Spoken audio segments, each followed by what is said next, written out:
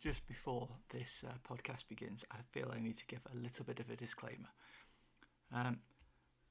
This has been recorded in a working, functional household, and with 3 children, sometimes it's difficult to get everything done that needs to get done. And so you will hear some of my children having their music practice during this recording. It'll be in the background, there'll be some nice plinky plonky music on the piano, which will be lovely. Unfortunately, our children don't always do exactly as they're supposed to be doing, and sometimes we get slightly raised voices. So you may also hear the occasional raised voice in the background, gently encouraging them to practice their instruments and to try a little bit harder to do it again if it's not quite worked. If you do hear this, try and ignore it, filter it out. Hopefully it will not detract from the recording itself or from the message which you receive from listening to it. I just thought I'd better warn you before it all starts.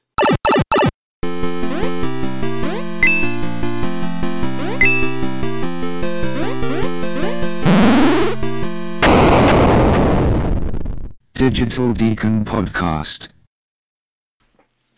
Welcome along to another Digital Deacon podcast. This one is a little bit different, or possibly very similar to other ones, in that I'm not writing anything particularly new to talk to you about. This is just a recording of a sermon that I wrote on the weekly Bible readings. In this case, the readings from Acts chapter 17, verses 22 to 31, and from John's Gospel, chapter 14, verse 15 to 21. And there are several different threads running through today's readings. They seem to set out on wildly different directions. On the one hand, you've got Paul speaking to a big crowd of gathered people in the centre of Athens. And on the other hand, you've got Jesus gathered with his friends in a small room. 2 very different settings, 2 very different purposes. Jesus is comforting his friends, telling them that he's not going to leave them on their own, that actually he's going to send a helper, somebody to look after them, somebody to guide them. Whereas Paul is stood before the people in a place where crimes were judged, where people would determine legal matters, and he was telling them about a God who they didn't know.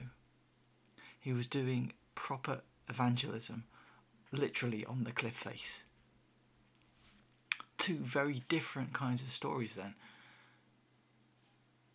but they are actually connected. Indeed, they're woven together if you look at them in the right way.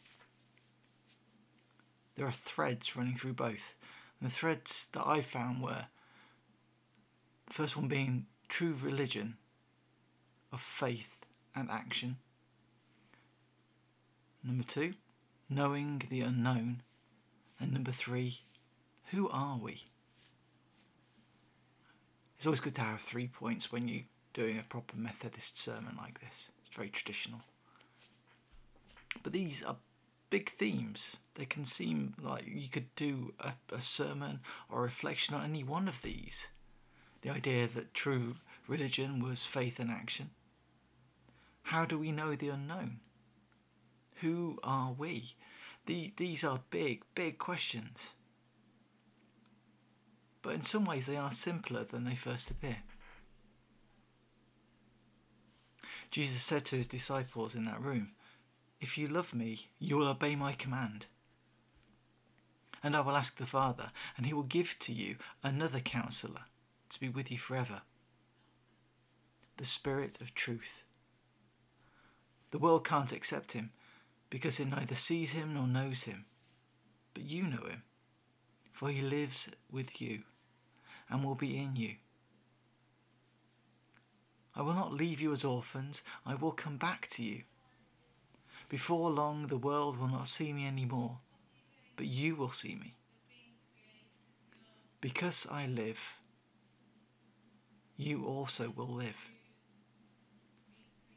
On the day that you will realize that I am in my Father, and you are in me, and I am in you. Whoever has my commands and obeys them, he is the one who loves me.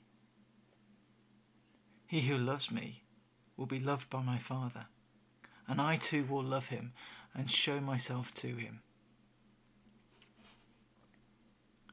Jesus says that if we love him, we will do what he commands.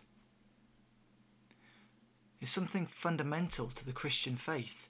It is the true religion, not the religion that put Jesus to death on the cross, not the religion which starts wars, but the religion which helps people, that saves people, that spurs people into acts of good works. Often as good Christians, we know that we are saved by grace, and we gleefully say that works cannot earn us our salvation. However, many use this as an excuse not to bother doing what we should be doing.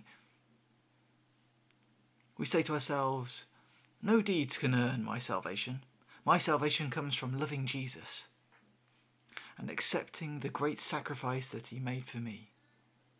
I don't need to do anything to earn his grace. And this is true, but it's only part of a much bigger picture. Whilst it is indeed true that you don't need to do anything to earn salvation, salvation comes from knowing and loving Jesus and accepting his gift of grace. But this does not exempt us from the work which we need to do, the job that Christ sets before us. Listen carefully to what he says. If you love me, you will obey what I command. This is not an order from Christ. This is Jesus saying to us, if you love me, prove it by doing what I command. If you love me, you will obey what I command. It's actually just a statement of fact. If you love Jesus, you can't help but do as he asks of you. Sometimes it can take us a little while to get around to it, but ultimately, if you love Jesus, you do what he asks. Because faith and deeds aren't mutually exclusive. They're not separate things. They're deeply interconnected and intertwined. As James writes in his letter in the Bible, what good is it, my brothers, if a man claims to have faith but has no deeds? Can such faith save him? Suppose a brother or sister is without clothes and daily food. If one of you goes to him and says, "Go, I wish you well, keep warm and well fed," but does nothing about his physical needs, what good is it? In the same way, faith by itself is not if it is not accompanied by action, is dead. But someone will say, you have faith, I have deeds. Show me your faith without deeds, and I will show you my faith by what I do. You believe that there is one God. Good. Even the demons believe that and shudder. You foolish man. Do you want evidence that faith without deeds is useless? Was not our ancestor Abraham considered righteous for what he did when he offered his son Isaac on the altar? You see that his faith and his actions were working together, and his faith was made complete by what he did. And the scripture was fulfilled that said, Abraham believed God, and it was credited to him as righteousness. And he was called God's friend. You see that a person is justified by what he does, and not by faith alone. In the same way, Was not even Rahab the prostitute considered righteousness for what she did, when she gave lodgings to the spies and sent them off in a different direction? As the body without the spirit is dead, so faith without deeds is dead. If we believe ourselves to be saved, our actions should bear witness to that fact. If we say that we love Jesus, we should be doing as he asks. But if that was simply the case, that all Christians did that, they would all be out there evangelizing with their very last breath. They would be selling everything that they own and giving their money to the poor. We should be sharing our faith with everyone. So why aren't we? What is preventing us from stepping out in faith and doing what we've been commanded to do? I think possibly it's because we've become like the Athenians. The Athenians who Paul was talking to, he noted, were very religious, in that they did everything that worship of gods that they feared demanded of them. Sacrifices and honours to keep them happy. Everything that they could possibly do just to make sure they didn't upset one of these great all-powerful deities who had control over their lives. They were gods of human fears, gods of stone made by human hands. And we started worshipping as if God was like them. Singing songs to the God of music, bringing food to the God of the harvest, giving offerings of money to the God of buildings and water rates. Praying beautiful prose to the God of word and poetry, and occasionally collecting for the unknown God who heals the sick, clothes the naked, feeds the poor and visits the prisoners, so that we don't have to do it. The balance of faith and deeds has shifted, and so the church moves from where it was supposed to be, and we stop seeing Jesus and only see the church. So even in the church, God can be an unknown God. The Areopagus, or Mars Hill, was the place in Athens where all of the teachers and students met to discuss the latest ideas. The Athenians were so obsessed with any idea that was new and interesting. So it was not surprising that Paul headed straight for this place on his arrival, expecting a receptive audience. The question Paul faced, of course, was one all evangelists face when wanting to share the good news about Jesus. Where do you start? How do you explain something as crazy as Jesus and what he did, how he died, how he came back? How do you start to explain that to people who have no grounding in any of the stories which Jesus' life was built on? The people of ancient Athens were also quite superstitious. As Greeks, they believed in a whole pantheon of gods. From the big well-known ones like Zeus, god of thunder, lord of all of the gods. Hera, the goddess of family, Poseidon, the god of the sea, and Athena, the goddess of wisdom.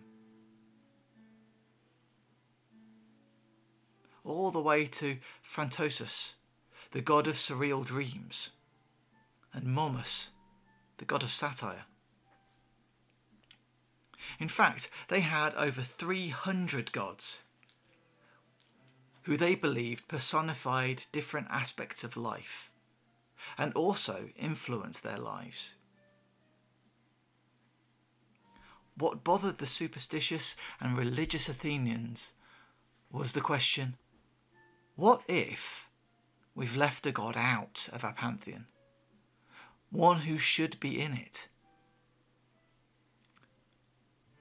What if we upset them by having left them out?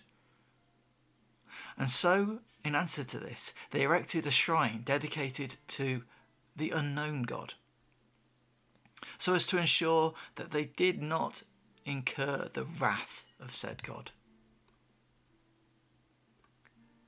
Paul sees this as he's wandering around and quickly seizes on it as a way in. Rather than tell them that they were wrong to have so many gods and ridicule them for this, Paul congratulates them on the fact that their hearts were leading them towards the right idea, even if they hadn't got it quite right yet. Paul says that he's going to take their unknown God and make him known. He echoes the message of Jesus in the reading from John's Gospel. Jesus lets us know that the Spirit and the Father became known to us through knowing who we are in him, through loving Christ. Jesus says, whoever has my commands and obeys them, he is the one who loves me. And he who loves me will be loved by my Father. And I too will love him and show myself to him. So Paul says to the Athenians and to us, the God who made the world and everything in it, being Lord of heaven and earth, does not live in temples made by man, nor is he served by human hands as though he needed anything, since he himself gives to all mankind life and breath and everything. So the relationship with God, which is desired, the ability to know God, to see God, does not come through building and maintaining temples and churches, but through serving.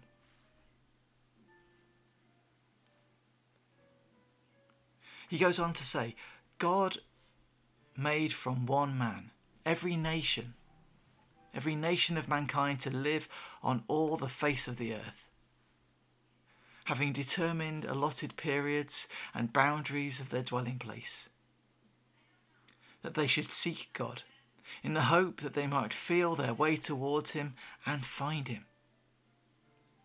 Yet, he is actually not far from each one of us, for in him we live and move and have our being. As even some of your poets have said, for we are indeed his offspring. Being then God's offspring, we ought not to think that the divine being is like gold or silver or stone, an image formed by the art and imagination of man. The unknown God walks among us. As Jesus said, our God becomes known to us by our love of him, compelling us to follow his instructions. Let me be clear on this. Jesus did not instruct us to build churches. He never told us which songs to sing. He never told us to hate people of other religions. He never said hate gay people. He never said blessed are the rich. He never said God helps those who help themselves. Do unto others before they do it unto you. The commandments he gave for us to follow were hard, shocking, groundbreaking and revolutionary, counter-cultural, then even as now. They were also simple. Help others. Love those around you as you love yourself. No ifs, no buts, forgive. Be careful when you judge, because you will be judged as well. Turn from your old life and your old ways and follow me. Feed the hungry, bind up the broken, clothe the naked, comfort the hurting. Follow the 10 Commandments. Be honest, be joyful, resist non-violently. Deny yourself and put others first. He didn't say church ministers should stick to theology and not talk about politics. He didn't say once you're baptized and confirmed, then you're done. He never said we should welcome the stranger unless they come from a different country, or don't look like us, or don't sound like us, or don't act like us. He never commanded us to tolerate others. He told us to love others. He never said, "Behold, I have come to the righteous few, and the rest be damned." Jesus is made known to us and to others in the love which we receive from him and give to others. The love which is so alive and dynamic, it refuses to simply rest on us. Instead, channeling through us into our actions and out into the world. This comes down ultimately to who we are, or who we think we are, what we are, why we do what we do. Paul's answer to this is we are the creation of a living God. A God who is as close to us that at times we can't see or describe God, because it's like a fish trying to explain water. In God we live, move and have our being. This is who and what we are. We are God's offspring. If that is who we are, then this should drive us to know our God and make our God known. As Paul said, all humanity was created that we might find our way towards God. You only need to walk the world a bit to see humans desperately reaching out to this unknown God. You see shrines to this unknown God whenever you see flowers and teddy bears in heaps by the side of the road. You see shrines to an unknown God when people gather in prayer to the God that they don't know because as a community they've been struck by tragedy. There are no atheists in a sinking ship. Humanity has a God-shaped hole, and I'm beginning to think that the church is no longer the right shape. So when people come to it, they do not find that unknown God. Jesus was often asked, "Who are you? What are you doing here?" More often than not, this was because he was somewhere where people didn't think he should be, doing something that they didn't think he should be doing.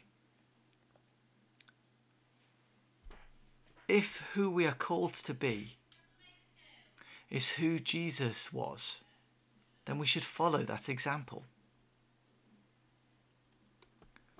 The disciples, looking down at Jesus washing their feet, taking on the garment of a servant, the towel, would have been thinking, who is he?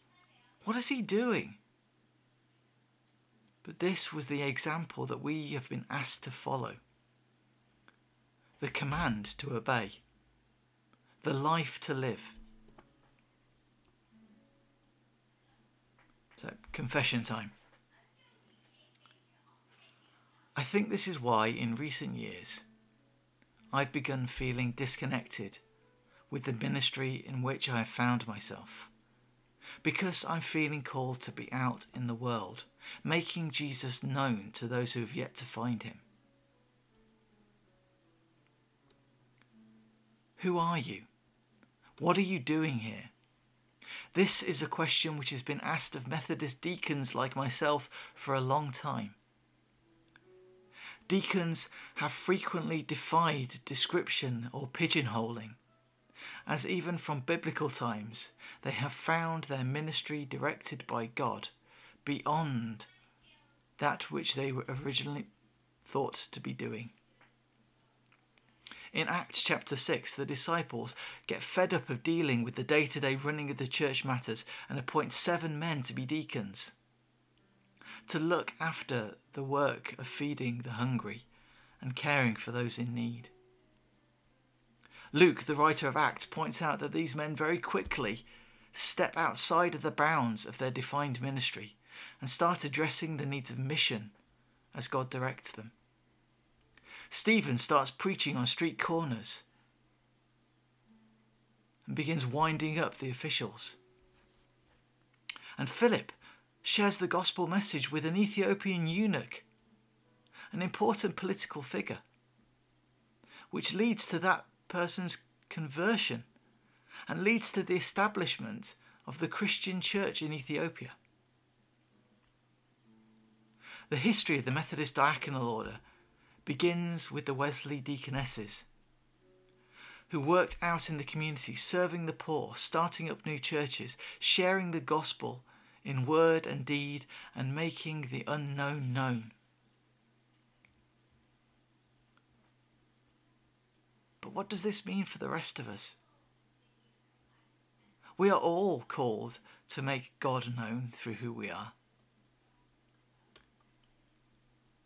The Methodist Church of Singapore makes it clear that the work of making God known is not a commandment to the clergy, to presbyters and deacons, vicars, priests, bishops, but to all Christians. It makes this clear by the way that it charges those to be ordained. And the charge goes thus: we are not ordaining you to ministry. That happened at your baptism. We are not ordaining you to be a caring person. You are already called to that. We're not ordaining you to serve the church in communities, committees, activities, organisations. That is already implied in your membership. We are not ordaining you to become involved in social issues, ecology, race, politics, revolution. For that is laid upon every Christian. This is who we are. We are the offspring of God, people of a living God, not a God of wood and stone. If you lift a stone, God is there. Split a piece of wood and you will find God. Knock down the building, God still stands. Stop preaching, and God still speaks. Silence the singing, and the melody of God still rings out.